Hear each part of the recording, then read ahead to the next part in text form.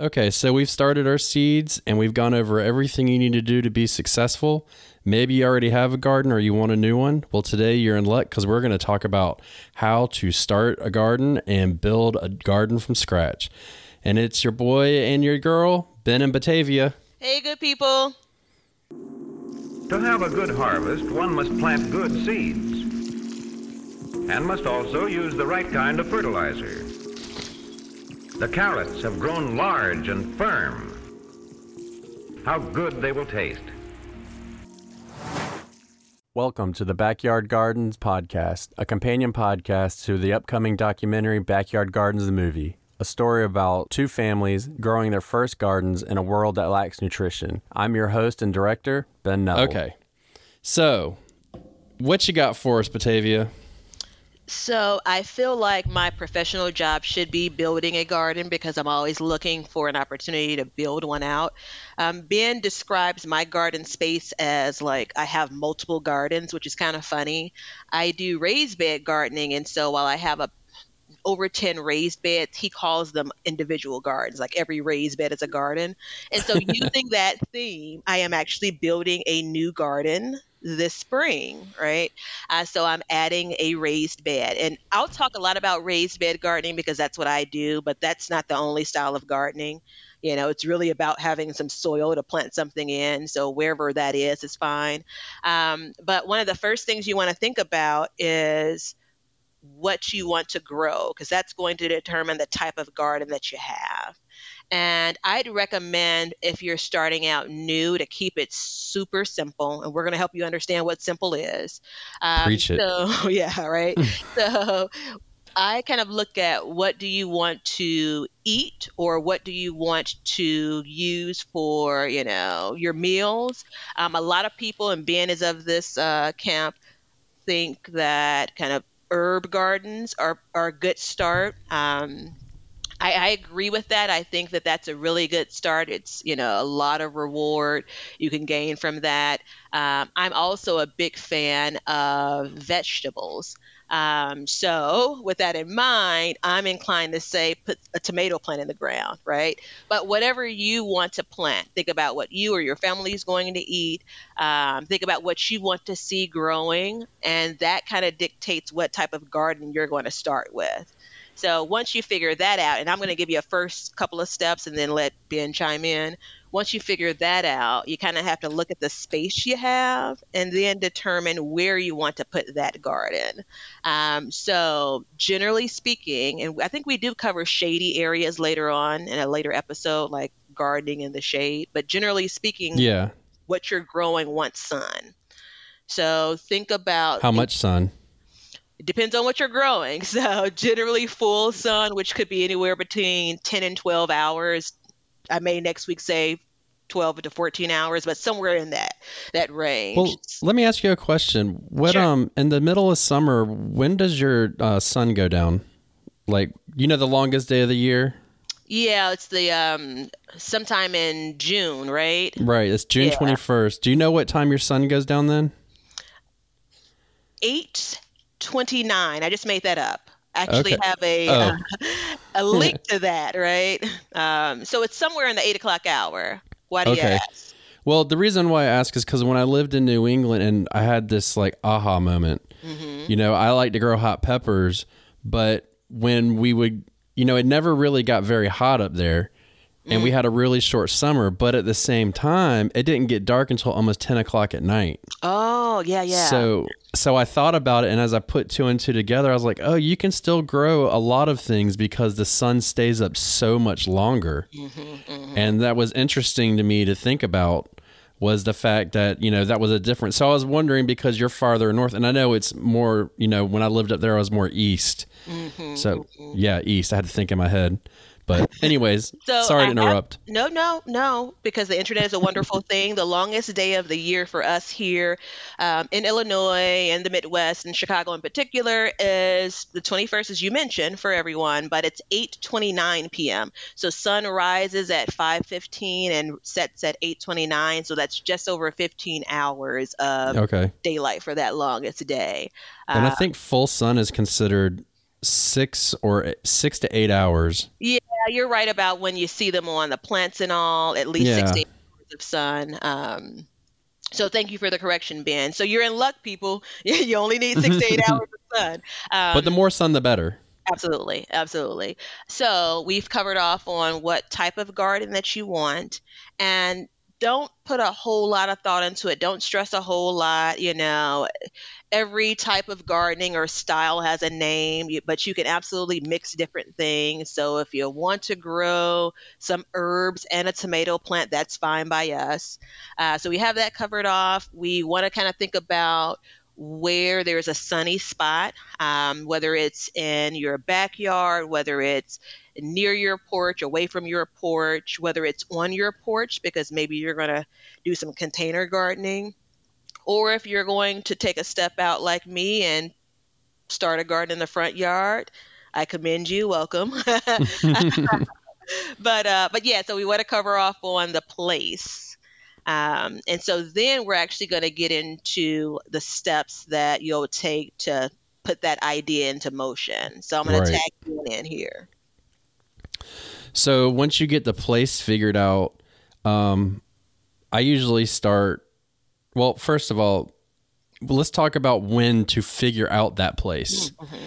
Because I'm guilty of this, and I just talked about this on a YouTube video, and by the way, before I get started, if you ever want to see Batavia's and what I have now coined as an industrial garden, you could check out her YouTube channel at B Betta Gardens, and you'll see, and I love it. I think it's great, and it goes so well with the Chicago and everything. So it's really cool. But anyways, if you look at it, if you're sitting there in the wintertime and you're looking out and you're like, oh, I want to put a garden over here, remember that the way the earth orbits the sun, in the wintertime, the sun is actually lower. So you're not getting the full picture of where the sun is in the summertime over your house, unless you live somewhere down south, way down south where it never freezes. But keep that in mind, because I've had issues with that where I put up something, and then as the summer comes, the sun moves a little bit, and it gets higher in the sky, and all of a sudden I have too much sun because we get really hot, and that's an issue. But just starting with that is where you need to figure out how much sun you need, and then it's what kind of garden you want. So a container garden, an in-ground garden, a raised bed garden, a vertical garden, a square foot garden. There's all kinds of different kinds you want, and let that be to how much space you want to have in your yard taken up by it. For me, I wouldn't mind if my whole yard was nothing but gardens. Hear, hear. But I have a septic system, so I can't put a garden right on top of it. So that's an issue that I have to deal with. But that being said, I do, and everybody should know this by now because I talk about them all the time, but I have 4 in-ground beds so far. And then I have 1 in-ground bed and all this is just for vegetables. And then other than that, that's, and I might do something in a container here or there. But for me, I don't choose containers because it gets too hot and the watering requirements are too much. But when I lived in New England, it was fine. You only get like a couple weeks of really hot weather, so we could keep up with the watering. So that's a big thing to think about. So pause there, the container gardening, and how warm it gets, like you're talking about, and how much you'll have to water is really key. So I did a bit of container gardening a couple of years ago, and I used one of our cost savings tips that we covered in the last episode, and I had a bunch of free buckets. Those were my containers. And I struggled with keeping everything watered that was in those containers. Right. Things generally were growing okay, but it was really hard for me to stay on top of that. So when we talk about kind of the type of garden that you want, consider how much you want to invest as far as time as well, right? So there are your conditions. We don't want to make this overly complicated. And that's why you kind of, I think we probably both started off with one garden, by Ben's definition of what a garden is made up of, right? And so that's a really good place to start because it also allows you to make adjustments. I'm actually pro container gardening because it's easy for you to fit a container in. And to Ben's point, when it comes to the space you may choose to put that container, it allows you, generally speaking, to move it. If you found that, Right. it's here in February or March and you think, oh, that's a nice sunny spot, you're kind of thinking about what you remember from last summer. And once everything arrives here in the spring and you have your container planted, what if you realize that it isn't the sunniest spot, or it's not, your veggies aren't getting as much sun as you may want? A container garden generally would allow you to kind of shift. Maybe it's on the other side of your porch. That's a better spot. So I'm definitely And that's a good pro learning container tool. gardening. Yeah, absolutely. Absolutely. And when you noticed you couldn't keep up with your watering, though, at what point during the growing season did you notice that you were struggling really hard with that? It was probably around August, and that's one of the hottest months for us, here in Chicago in Zone 6. So this is what I would say. I would say what probably happened was your plants got really big and you had too many roots inside of your pot. So, because I started off with 5-gallon buckets as well, but through the course of filming the movie, I talked to a lady. Her name's Lisa Rayburn, and she works with the North Carolina State Agricultural Department. And she was telling me that she doesn't do, because I was like, well, 5-gallon bucket is perfect container. And she was like, no, you need much bigger than that because it allows, and and I'm not saying that you cannot get produce out of a 5-gallon bucket container, but for the health of the plant and longevity of life, it needs to be a bigger container. And then that will allow for the roots to kind of fill it up and all that. Because if you take it out, did you take out the plant at the end of the year and look at the roots? I took it out, but I probably didn't look at the roots. Right. Well, you probably didn't think about it at the time, but my guess would be that it was filled up, because when I do my bonsai, it's the same thing. That's how you know when you repot, when you have to water all the time, and your plant will lift out of that container. So, and I see people do it all the time with smaller containers, and there's no problem with it, but just know that your plant will not be as happy in a smaller container. Yeah, that's such a good connection too. And it's a lesson that I learned last year. I have two comments. So first, if I think back, now I don't know if I'm 100% signed on to that theory. However, I have evidence that could support it. So we'll start there. Okay. So I did that year a tomato plant. I did a cucumber plant, and I did things like with lettuce and Swiss chard, right? And so when I think about tomato plants and their root system, which is one of the plants that I struggled with in the container in the 5-gallon buckets, and they may have even been like 4-gallon when I think back. The leafy greens did really well because we know that they don't have, in those instances of lettuce and things, really extensive root systems. So if I look back, I can actually see and I actually sowed those from seed. The Swiss chard actually thrived in the bucket, no problem whatsoever. But I probably got one cucumber. And again, I know that people have success, but I do think Ben has a point when it comes to considering the size you use. I was just checking. I did prep for a little bit more container gardening, and I think I went up to like 20 gallons. Now, those are grow bags, though. I think either 15 or 20 gallons is what I ordered.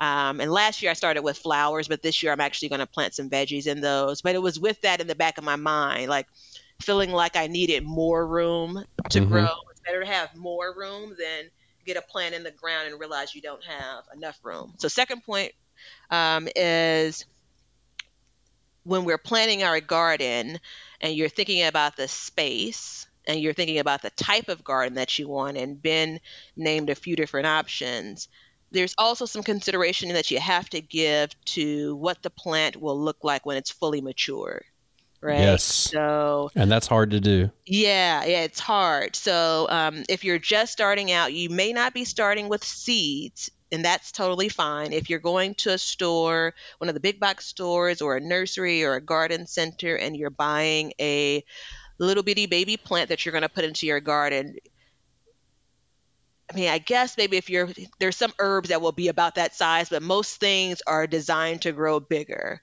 Way And when bigger. you're planting your space, you kind of have to kind of consider how much space that plant will need when it's its largest size, because that's going to determine one, how many things you're going to plant in that space in your garden, and then two, the types of things as well. And so even with all of my years of gardening, I still fall guilty of this, not Yeah. necessarily considering it. There's a little bit of fun in it because sometimes when you grow things for the first time, you don't have that experience. But just keep it in mind as a consideration, because you want to give your plants the best chance to grow and thrive. Well, you want to give them space. Mm-hmm. And that's what I to this day, I still struggle with space. Mm-hmm. I used to overpack, and now I underpack my spaces, my gardens. So, and when you and a lot of people, when they first start, they'll start with the bedding plants, the seed starts, and they'll put those in. And you put them in, and they're these little itty bitty tiny things. You're like, oh, I can fit more in. But the packaging will give you the spacing, and they give you that for a reason. And the way that I was told that is, if you crowd your plants, you might have more tomato plants in, but one tomato plant will probably give you the same amount as two tomato plants if they're overcrowded. Mm-hmm. Mm-hmm. And that's something that's really hard for me to kind of wrap my head around. And it's amazing to me too that's how it works. Yeah, I generally overplant. And it's that same thing. Even once you've learned that lesson, it's still very tempting. To your point, most everything you put in the ground is going to be pretty small. And especially if you're sowing seeds directly into the ground, because it's just a seed, right? Right. Yeah. So I have been victim of overplanting. And so if you've been victim of underplanting, is that a connection to some of the problems you've had with weeds growing? So there's a lot of space, a lot of soil that's exposed. And grow weeds. I would say that, and I have to. I realized something the other day when I told you, I made the confession that I wasn't using mulch. That was not a complete truth. I've been using bales of hay. Oh, okay. As mulch. Not as much as I should, but I had been using that. But like the problem that I had last year was in my in-ground bed. It was a fully wooded place before. Not wooded. It was I don't know what it is. I'm not an expert in certain plants that grow, but there were like knee-high, some kind of plant that grows in the woods, and we had to clear it out. But then afterwards, what I did is I tilled everything. And when you till, what'll happen is you have a lot of the things that went to seed, and the seeds will get buried and they'll just die. But when I tilled it, it turned it all up to the surface, and I think it activated everything that had ever been dropped on the ground all at once. So, and tilling has been, and I've done a lot of research on this, and I go back and forth, and I kind of digress a little bit, but tilling is not the best thing for your garden. Yeah. But for this instance, I decided it was because it was virgin soil, essentially. I had to get the roots out of it and all that stuff. But I think that was the real problem I had. This year will be, we'll see. We've done some calculations, so we're prepared to drop the money to get the mulch this year. Okay, because I was struggling with not judging you for not mulching, an experienced gardener like yourself. So I'm still struggling with it. Actually, we'll come back around to that. I did an experiment with straw versus mulch, or wood chips as mulch, in my garden beds last summer, and I'll share a bit later with you kind of what I found with that. But let's backtrack a bit. So the different types of gardens. So our point one was type of a garden that you want. Point two was the area you want to have your garden in. But let's go back to point one. So in-ground garden. Describe that for us, Ben. I mean, it's literally a garden in the ground. All you do, and this is a thing about gardening that I can't stress enough. When people are like, I can't start a garden, all you got to do is dig a hole and you got a garden. It's the easiest way to start a garden. There's no cost. There's already soil that the big man upstairs provided for us. and all you have to do is stick a plant in it. So that's the easiest way. But what are the downfalls of an in-ground bed? Well, one is weed control, plain and simple, because everything is at ground level and it's the same soil that's always been there. And so you have weed control issues, and you tend to get more weeds, and also pests, meaning mammals, squirrels, chipmunks, rabbits, whatever. If it's down at ground level, there's absolutely nothing to deter them from getting in there and having a little snack on what you've worked so hard for. That being said, a raised bed does not eliminate that at all. No. It might slow it down. I would, if I had to give a percentage, I'd say about 5%.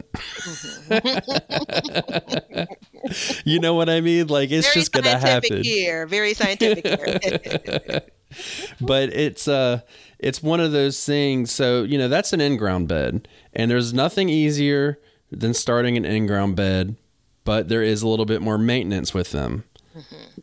So I would say in-ground bed compared to a raised bed, where you have some material that generally people will put on the ground. So that same space where Ben is digging the hole, you'll have some people that will put, generally a lot of people use wood, but you can use anything that can hold soil. Correct. If you lay that on top of the ground where that native soil is, if you will. Right. An advantage of the raised bed, and again, remember, I'm a fan of raised beds, is that you can bring soil in. So you have to kind of weigh that, because what Ben is talking about is digging a hole using native soil. So there's no real expense. You may add a couple of things in as you're planting, but you have what you need there as it relates to soil. A raised bed also allows you to amend the soil, as we say, right? So it allows you to bring perhaps a bit of soil in that's a bit more productive for your garden. So for Chicago, for me, my lot actually in the backyard has some pretty good soil. And I grew in that as a, in-ground garden for years and years. My front yard is what Ben described. When I started digging that up, the amount of weeds and roots, because that was all grass originally, was a challenge. So again, there are a couple of different options here. I just wanted to kind of talk about some of the terminology we were using. Container gardens may speak for themselves, a container that you're going to put soil in and grow, But that's the same. A container garden is essentially the same idea as the raised bed, where you can add your own soil, or you could just get soil out of the ground and put in as well. But it gives you that option to amend it. And let me go back. I just had a thought, and I don't want to leave any stone unturned on this one. When you start a garden bed, not a container, but a garden bed, in-ground or raised, a lot of people recommend double digging. And are you familiar with double digging, Batavia? No, I don't think I've heard of it. I've not heard of that term, but maybe I understand the concept. So essentially what you do is you dig, I'm going to keep it simple. You dig 2 feet down, turn the soil, and then you dig 4 feet down and turn that soil. And then you kind of get all that fresh soil up from the bottom. And you should technically do the same thing if you do a raised bed. And that will get you off to a perfect start. And there's a book that I've recommended 100,000 times, and I'm going to do it another 4 trillion times on this podcast, by Barbara Pleasant, called the Beginner's Vegetable Garden Book, I believe. And she talks about that. And there's ways to start a garden. And I actually did one of the methods where I wanted to do a raised bed. But she says to get a bag of soil from the store, a big bag of soil, and you cut the top completely off, but you leave the sides on. And then you take a long screwdriver and you poke through to make drainage holes, and you put those inside of what will be your bed the next year. And then you start with that and you plant inside that. And then the next year you pull all that plastic out, and then you have that soil there to give you a good start. And what it'll do is it'll help smother the weeds and stuff like that. So that's and I did that. At one point I did that, but I didn't do it the second time, and I wish I would have, because I had more success the last time I did it. Because I'm in this for the long haul. I actually, when I bring new soil in, so I've not done the method of the double dig. I only have, kind of dug so far down when it came to turning my soil over for my in-ground beds, and truth moment for my raised beds, I'm always just loading soil in and going from there.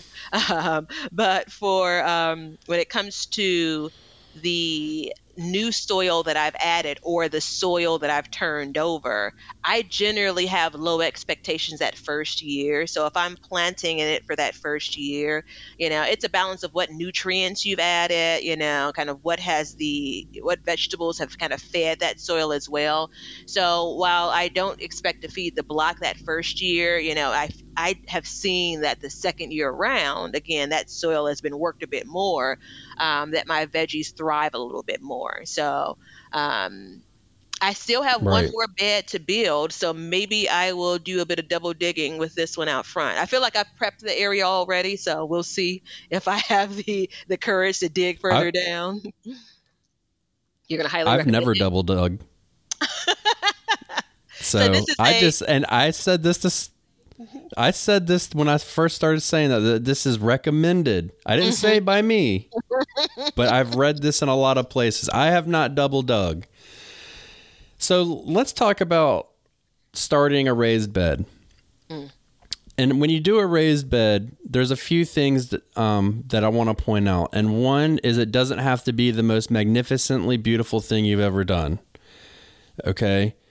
It should have some depth to it.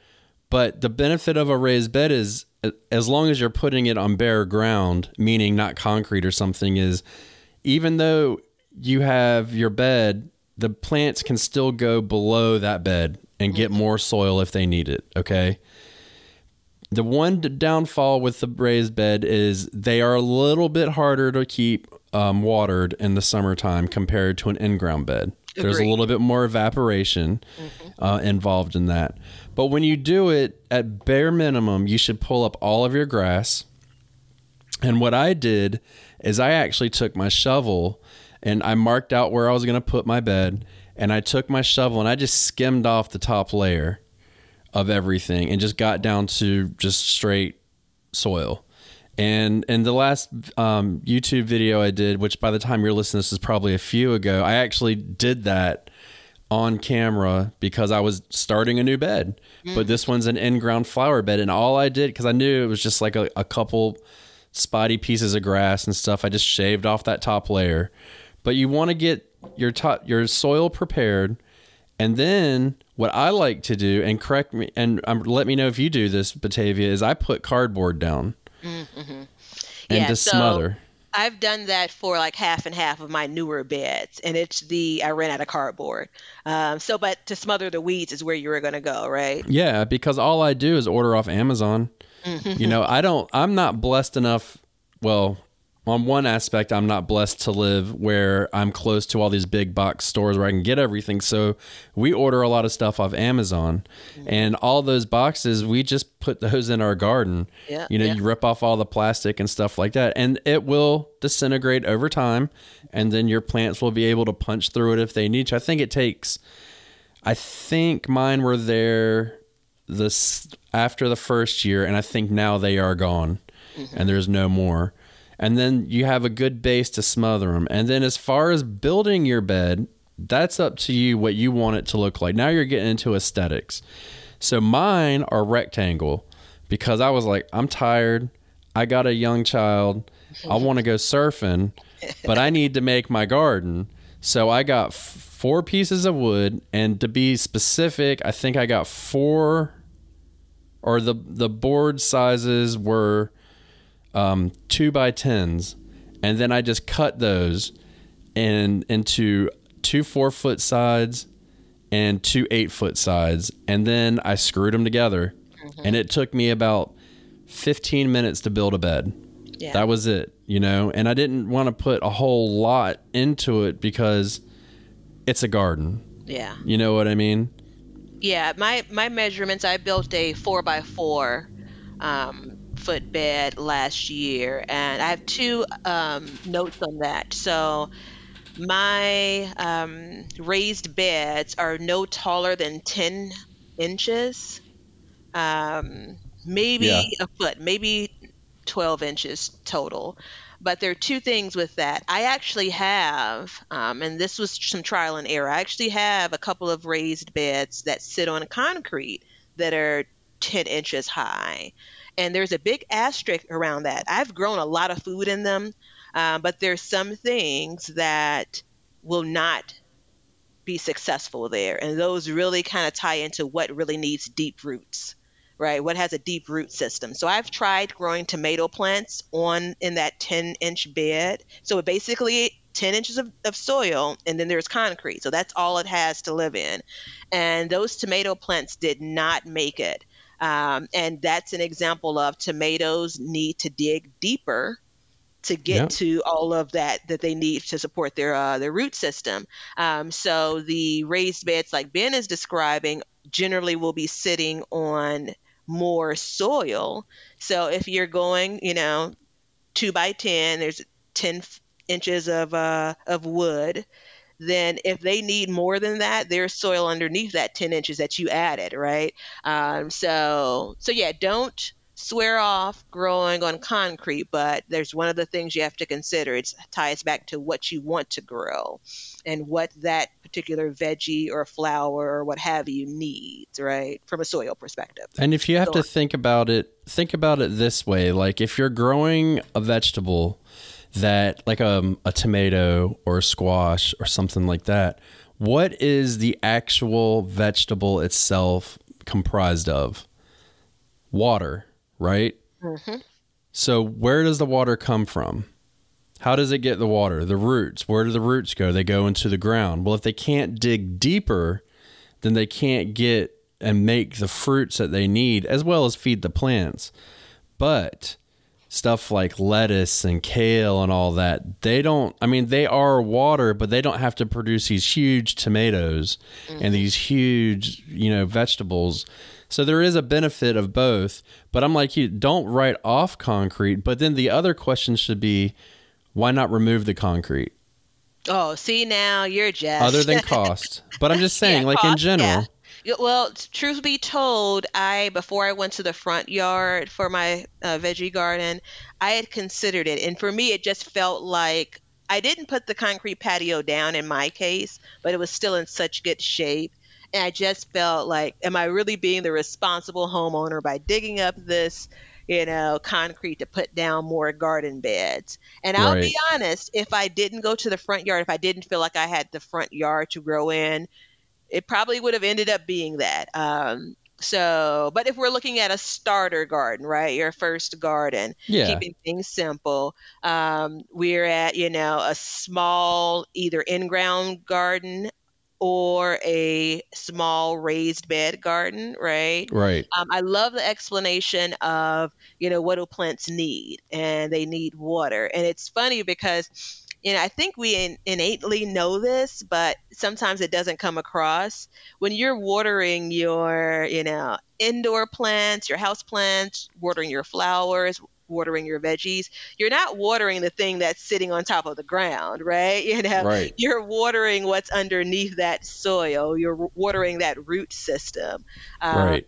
And that's one of the things that it's a balance you'll find that you need to strike even when knowing when to water, but we'll get to that.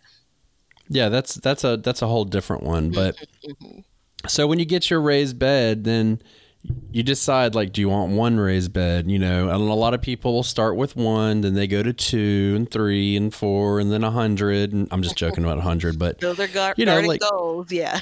Yeah. Like I have 4 raised beds right now, and one day I would like to put in more. But the one thing to think about is now how close together did we put our raised beds? And if you have grass in between, are you going to have paths, right? Well, I don't have paths in between my beds because that's just more for me to weed. I just have grass. So what I did is I spaced my raised beds 2 feet apart. And I did that for a specific reason, so I could get my push lawnmower through it, one swipe, in and out and done. And then I cut it a little bit lower there because it gets trampled down because I'm in that area more. But you need to think about that, and then you can define that space that way.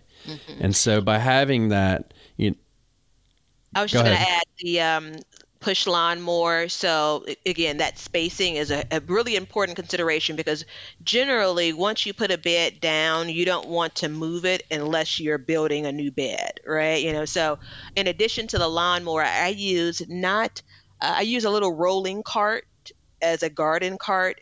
And I make sure when I'm spacing out my garden beds that I can also get that cart through. And it's probably a slightly different size than a lawnmower. It's not a wheelbarrow. I don't use that for my space, just based on the configuration.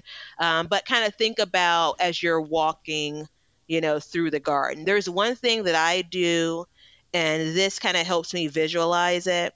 So I have a space in mind for the garden bed. And I think you may have mentioned this, Ben. I mark it off. Right. So it's, a blueprint of sorts. I will, even if it's with buckets or bricks, like if it's going to be 4x4 or, 2x8, let's use 2x8 as an example. I will put a brick or bucket on each corner so I can visualize what that space really looks like. And if you're creating more than one bed, do that same thing for the next bed. And that gives you basically, do I feel comfortable walking through this space? Clearly you can do some measurements and know you can get your lawnmower through, but I think it helps with kind of that planning stage to make sure this is where you want these garden beds to be. Yeah, and see, for me, like the amount of space I have to add guards, like I was thinking in the future, is I wanted 3 feet in between, but then I was like, I don't want to chew up so much space that I can't get more in there. So I had to be very careful with that. And I mean, 2 feet is a good rule of thumb. I would say 2.5. I use a wheelbarrow myself. I'm a good old country boy. And, I get my wheelbarrow, my son gets in it, and he holds the shovels. And then when we get there, I literally dump them out and say, okay. And, and then we get to work. But it's all about making it easy for yourself. And if you're constantly fighting it, then you're not going to do it. If it's always an issue, then you're simply not going to go out there and work in your garden. And it's going to fall by the wayside, and you're going to spend all of this time and effort. But let me go back a little bit, because we're kind of getting off track. We've got the raised bed, we've got the frame built, and now you need to add your soil. And I think Batavia can agree with me on this one, is try and buy in bulk if possible. Meaning get a truckload of soil, do your measurements. Absolutely. And this is how you're going to figure out your measurement. I'm going to give you the magic formula for how many cubic feet of soil you need. It is length times width times depth. Okay? Now that you have that, your depth is going to be, let's say you're 10 inches, right? I do 0.9 feet as my measurement because I get a little bit extra, okay? And then that'll give me a little bit more soil to work with if I have it. And then you call your supplier and you say, I have X amount of cubic feet of soil that I need. And then they will be able to tell you how many yards you need for that, because then they give you a cubic yard measurement. And I just had to look this up the other day for myself. A cubic yard is 27 cubic feet. So once you do that, then you can have it. So it's length times width times depth. And depth is going to be a decimal. Even if you have 1.5 feet, it's going to be 1.5 feet. And then that'll give you that's your equation. Or you can do what I do and Google, soil calculator. And there's a website that pops up where you enter exactly what Ben has described. You may see it described as, instead of depth, height, but it's the same thing. So it's the length, width, and depth of the container, the raised bed that you've built. And I absolutely can't recommend enough buying in bulk. So if you're really thinking about 2 beds, but you're kind of nervous about whether or not you really can only manage one, I'm going to root for you to go for two, because that gives you an opportunity to buy a bit more soil and probably save yourself a few dollars. And potentially you're only hauling soil back and forth once. And so there's always some joy in that. And a lot of places, though, when you go up there, like they're used to like contractors coming that build houses and stuff like that. But as a homeowner, like the place, I've been to 3 places now, and all of them will give you a trash can load of soil if you ask for it. And they have a way to charge you for it. So don't think that you need to go up there and be like, oh, I need 5 yards of soil. And it doesn't work that way. And, you know, they were more than happy because they know that you need soil. I mean, that's a lot of places have specific soil for gardens. I actually last year when I was expanding the garden, did that exact thing. So I think the basics that you need to know is the measurement of the space you're trying to fill. And once you have that, there are resources, whether it's online, whether it's the place you're going to purchase from, you can call or go there. They'll be able to help you out to get to the rest. Right. And we don't want to make every recommendation a cautionary tale, but you don't want to overorder soil like I have done. I have been trying to offload soil. I actually still have a little space in the back of my home that I piled up soil that was excess from last time, and that was just me trying to manage against. I'm looking. Ben can see me looking aside. I bought some houseplants recently, and there's a it's not a regular bug. It looks spider-like, and it's been crawling towards me, and I'm trying to remain calm. Is that what's going on? That's exactly what's going on. And so I saw him on the plant, and now I'm watching him in the windowsill. I'm just going to go with if I leave him alone, he'll leave me alone. All right. So anywho, you don't want to over-order soil. Worst case scenario, if you do, you end up building more beds. And, you know, I'm a fan of that. Or you can add it to your compost pile. You can put it in pots. You can do a lot of things with it. But don't get, you know, an extra yard of soil. I mean, you'd be literally up to your knees in soil. But so are you familiar with vertical gardens, Batavia? I am. I do some vertical gardening here. Okay. So vertical, and I figured you did, but a vertical garden is not a different kind of gardening. It's a different type of gardening, right? Right. I can't leave him alone. All right. I'm going to turn my back to the spider that's here. Different style of gardening. So a different direction, if you will. Right. So I have cow panels, right? And I've created an arch in my front yard with those panels, and I've used them to grow vertically. A lot of things that have vines are really good for this. So I used them for cucumbers last year as well as beans last year, and really good success with both of them. But what it does is allows me to increase the space that I can grow in, right? So not only do I have the beds, you know, obviously I'm putting the plant inside of the bed, and then that plant is growing vertically. It's climbing the thing that I've set for it to grow. But I've also made kind of pieced together vertical gardening or spaces with other things I have in my yard, right? Anything that can sit upright, you can really kind of put together a panel of sorts that allows something to grow. Yeah, I use tomato cages for butternut squash. Yeah, I've seen that. I've been trying to figure out if I could do that for zucchini. I've done it with zucchini, and the problem with that is as it grows, it gets bunched up in it, and the airflow doesn't get through to the plant, and it causes powdery mildew to really kick up. So, and I mean, is it real humid up there, or do you have like a dry heat? No, it's not exactly a dry heat, but it's not super humid, not like what you guys are experiencing. Yeah, we get really humid weather here, so you know, powdery mildew is going to happen. Yeah, and we just it's a matter of managing it. And even when I was living up north, when I did the squash that way, because you know, squash will take over a whole garden. That's exactly why I was trying to grow it. And when I say squash, I mean like summer squash. Mm-hmm. Yeah, and it was harder, but I mean, let's be honest. When it comes to squash, I'm very frank about this. I don't like squash that much, and you get so many squash off one plant, it's ridiculous. And you can buy it at the store for like 50 cents a pound or something ridiculous. So it's actually pretty expensive by me, but you're exactly right. I don't like it that much, but it's so easy to grow. I don't have, again, it's not as humid. I don't have that much trouble with powdery mildew here. So my squash plants, summer squash, they do pretty well, but it's exactly as you described. I always have more than I can ever use, but I can't help myself, right? I've only planted at most 3 summer squash plants at a time because, again, they just produce so much. So, yeah. And then we have, so that's vertical gardening, which is pretty simple.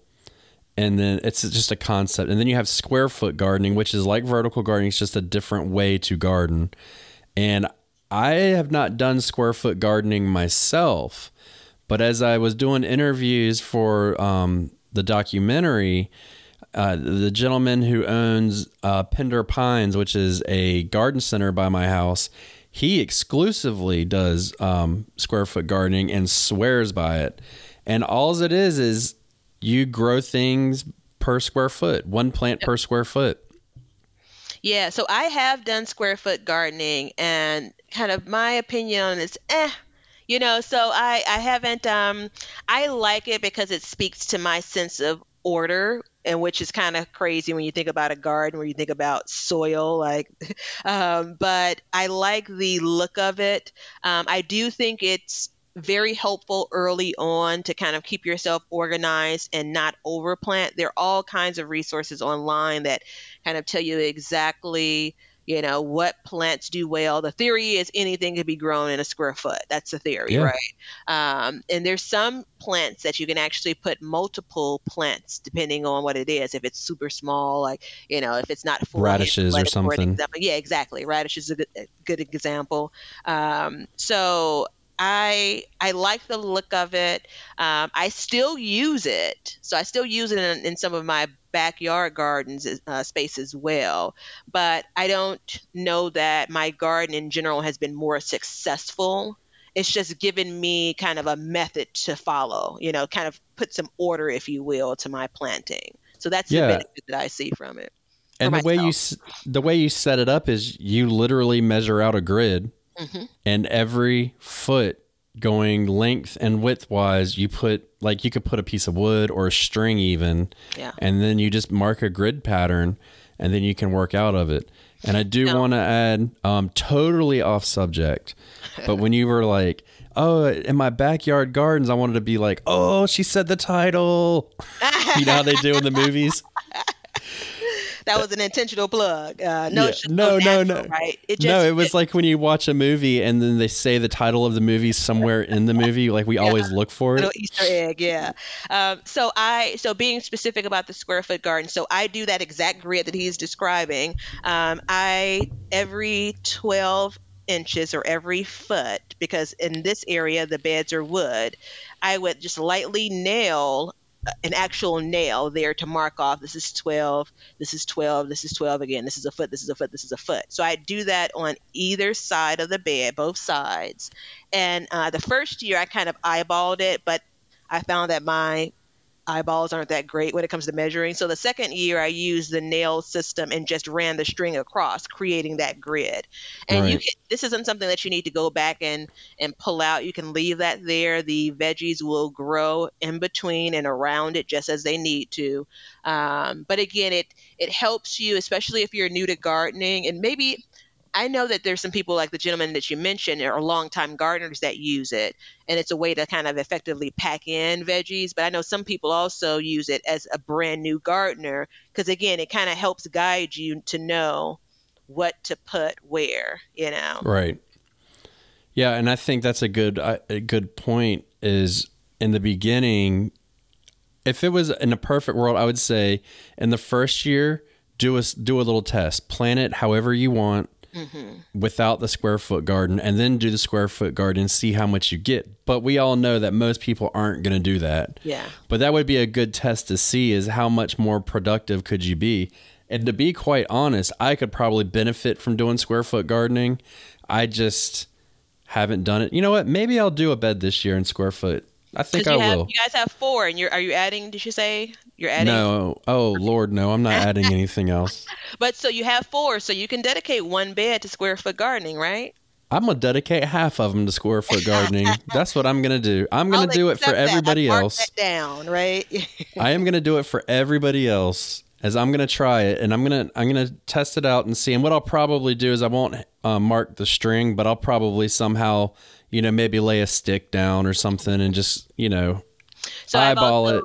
Yeah, real quick, the things, the little pieces of wood that you may use to help keep a plant upright. I've used those, right? So over the years, you end up collecting things. So I've used those. I've even used old broomsticks at one point to mark off the beds. So again, it's all about, and we did the last episode regarding cost savings. If you can repurpose something you have, absolutely do it.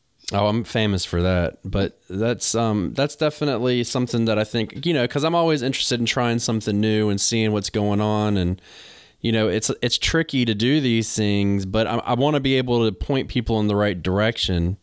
But in closing, because I think we've covered pretty much all types, not all types, but the big types, right, Batavia? That's right. So I think. What is your recommendation for somebody that's starting out? What kind of garden do you recommend somebody? It doesn't matter where they live or anything. Let's say they had all the space in the world. What would you recommend? Can I give 2 recommendations? No, you can only give one. Oh, good grief. So for someone that's just starting out, I'd say container gardening with the caveat of a really big container. Right. So you may only be growing 1 or 2 things, but that allows you to keep track of it. I think that's going to be the least expense up front, the least work, and probably a really good reward. So that was what I was going to say. My final answer is going to be container as well, especially for somebody who might be a little timid about it and not really want to dive in.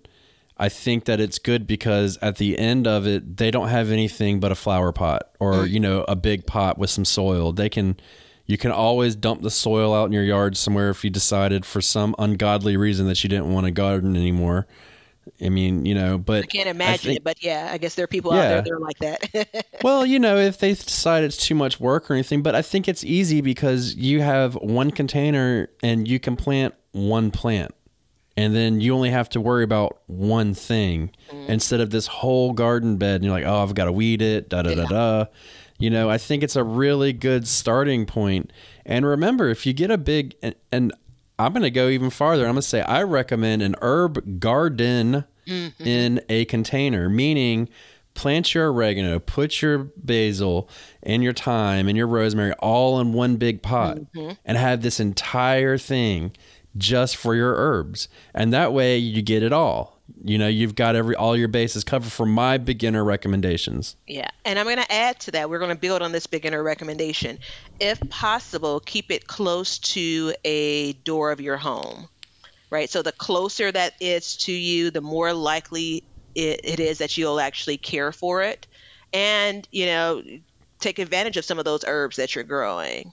Yeah, especially for an herb garden, because I can't tell you how many times I'll be in there cooking and be like, I need some rosemary. Let me go outside. But if so the way my garden's set up is I have my back porch and then I have my entire septic system. And then I have to go all the way back to my gardens. But I keep my herbs close to my house because then I can just go out and snip a couple real quick and use them. And that's a big, big tip is keep it close. Because, in my whole filmmaking career and everything that I've done, I've realized that keeping things as simple as possible for yourself and convenient. And when I say convenient, I don't mean like convenience store, like super cheap stuff, but think about what you're doing. And if something's difficult, try and make it easier for yourself. Set it up somewhere. If you have a favorite glass, you don't put it on the very top shelf where you can never reach it. You always put it down, where you can grab it. Because as we all know, like in your kitchen and your cabinets and stuff, everything up top or down below, there is a less chance you're going to use it, and it's the same for your garden. Yeah. I have a friend that with the work that we do, there's always the reminder of make the list short.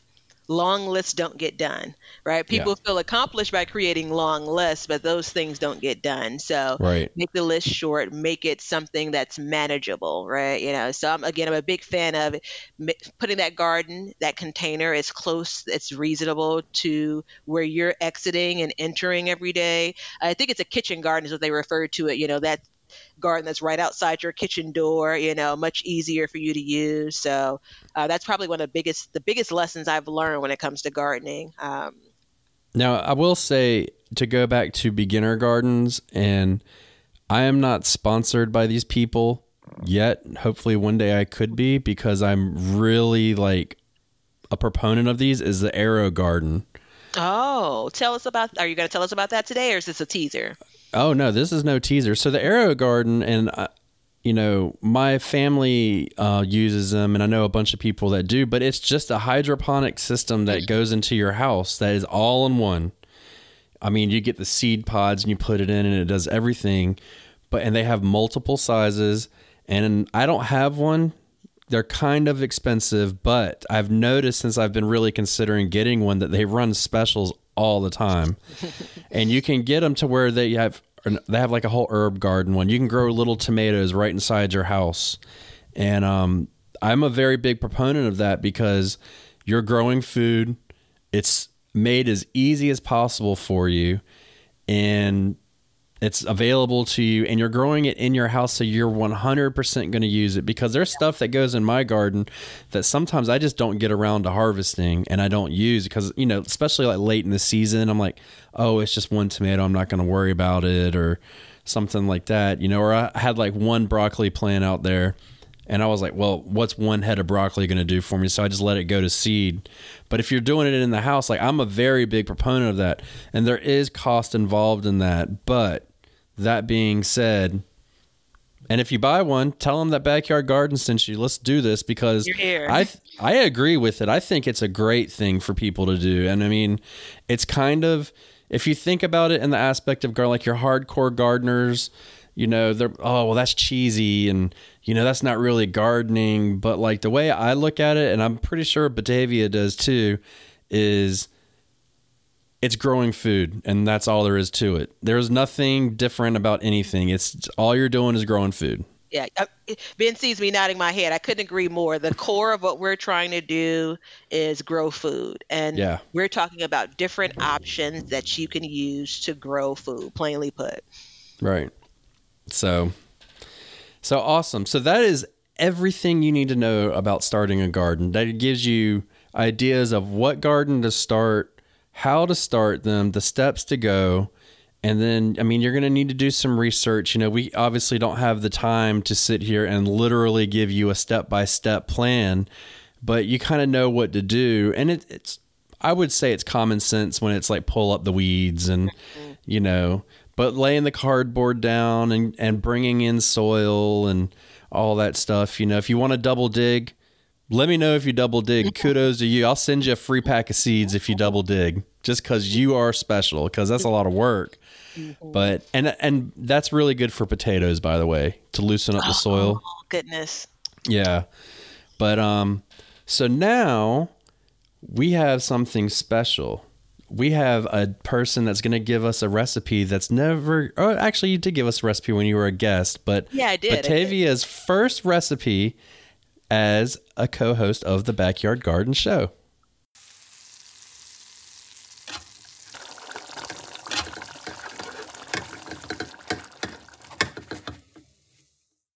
All right. So the first time I gave a recipe, I was on the spot and I didn't know that I was giving one. So I'll be a little bit more thorough since I've had time to prepare.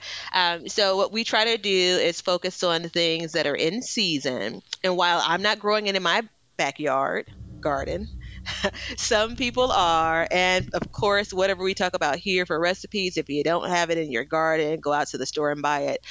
So what I'm going to talk about today for the recipe, short and simple, buffalo cauliflower. And I'm not a fan of substituting cauliflower for everything, but this is actually a really close treat. It puts you in the mind of, kind of buffalo chicken. So it's a great vegetarian recipe or alternative. A handful of ingredients are involved. So you're going to start with a head of cauliflower. And you're going to cut those into florets. So when I've made it, I've used the entire head. And depending on how many people you're feeding, you may want to buy multiples. And so the glory of this, while it's not the healthiest recipe with some of the things that we'll add, it is a much lighter version than what you may get in some fast food restaurant. But you're going to start off with the florets, the cut up pieces of cauliflower. You're going to need some all-purpose flour. We're going to add a couple of spices like paprika. We're going to add some garlic powder, and I'm thinking maybe a teaspoon of each, depending on your taste buds. Maybe a teaspoon of salt, and this is probably to roughly a cup of flour.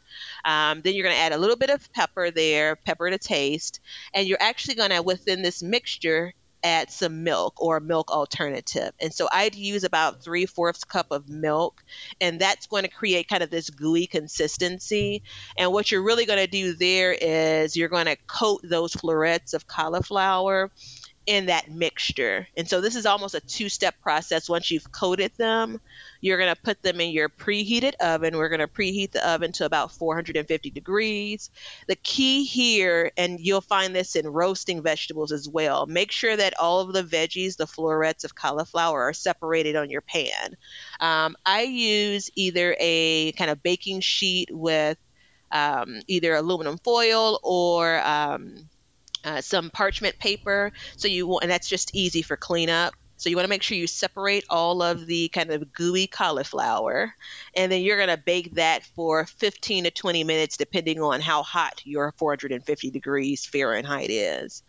So then you'll take that out, and then that's when you're going to actually create and use your buffalo mixture. So any buffalo sauce or hot sauce is fine. If you've made your own, awesome, with the peppers that you grew in your garden. If you didn't, go ahead and use the regular store-bought brand. I actually have used Frank's quite a bit, hot sauce. So about 1/4 cup of hot sauce, and then you can add, if you want to make it a little bit gooier, a bit of honey. If you're not wanting to consume honey, that's fine. But what you're going to do with that mixture is basically double coat. You're going to add the florets that have already baked for about 20 minutes to that kind of hot sauce mixture, put them back on the baking sheet, and then bake them. And this is where we're trying to get them a little bit more crisp, for about 15 to 20 minutes. Now, that all in all isn't terrible from a health perspective, but this is where the good stuff comes in. Then you're going to find your favorite dipping sauce. So, whether it's blue cheese or ranch or something in between, they're really, really tasty, a little bit spicy, interesting texture, enough bites of goodness, I call them. So that is buffalo cauliflower or buffalo cauliflower bites. Oh, one quick note. Go ahead. I don't have an air fryer. It's on my goal list. If I reach a couple of my goals this year, I'll treat myself to buy one. But I have a buddy that says they're as crispy as any piece of chicken that's fried is using an air fryer. It's a little bit more tender being baked, but I've enjoyed them just fine using the oven to bake them. So I'm going to give you two things. I'm going to add on to that for a dipping sauce I just thought of in my head. I'm going to assume that everybody has taken my advice and they have an herb garden. And you go out to your little herbs and you get you some dill that you've grown, and you just get some sour cream and you put the dill in it, and then you've got your dip, maybe a little bit of garlic powder or something. And then the other thing I'm going to say is I had an air fryer and I loved it, and it was $100, and within 1 year it broke. No. And they wouldn't replace it. So me and air fryers, we're broken up. We are getting a divorce. We're done. No more air fryer for me.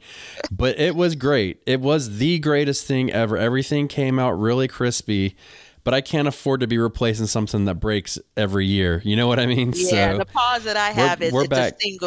It's a single use appliance, and I don't have that much counter space or even cabinet space anymore. So I struggle with adding it to my arsenal.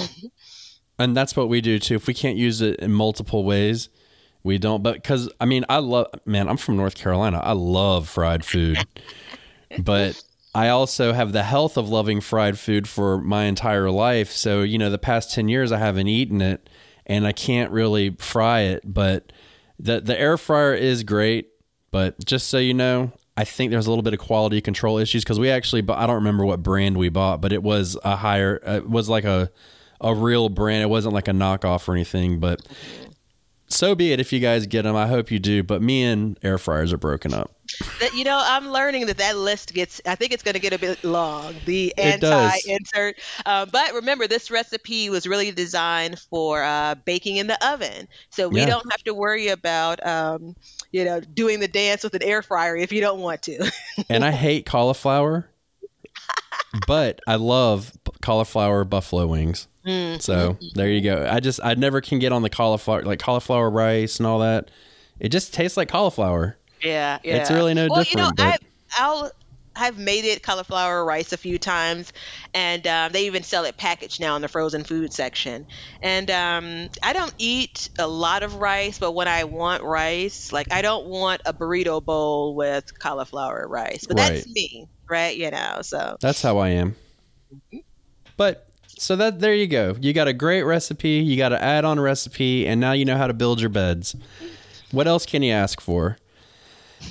So thank you everybody for listening. You can check us out at Backyard Gardens the Movie, Facebook, Instagram, everywhere else. Websites backyardgardensmovie.com, YouTube Backyard Gardens the Movie. Check out Batavia's YouTube, B Betta Gardens. She's kicking things up now. I think she's been a little bit inspired to kind of take things to another level. So we're going to be working on that, and show us some love and share it to your friends. And until next time, we will catch you guys later. So if you have any questions or want to know what we've been up to, you can follow us on our social media pages. On Facebook and Instagram, it's Backyard Gardens the Movie. And on Facebook, we also have a group. It's called Backyard Gardens. We have a website, backyardgardensthemovie.com. You can sign up there for an email to get updates about production and release dates for our movie. And give us a like and a review on iTunes or any of your favorite services, because it'll really help us reach more people, because we want to help everybody learn to grow and grow for change. Cut. Now you know why people feel like celebrating at harvest time. All over the world, people have feasting and good times when the crops have been gathered in.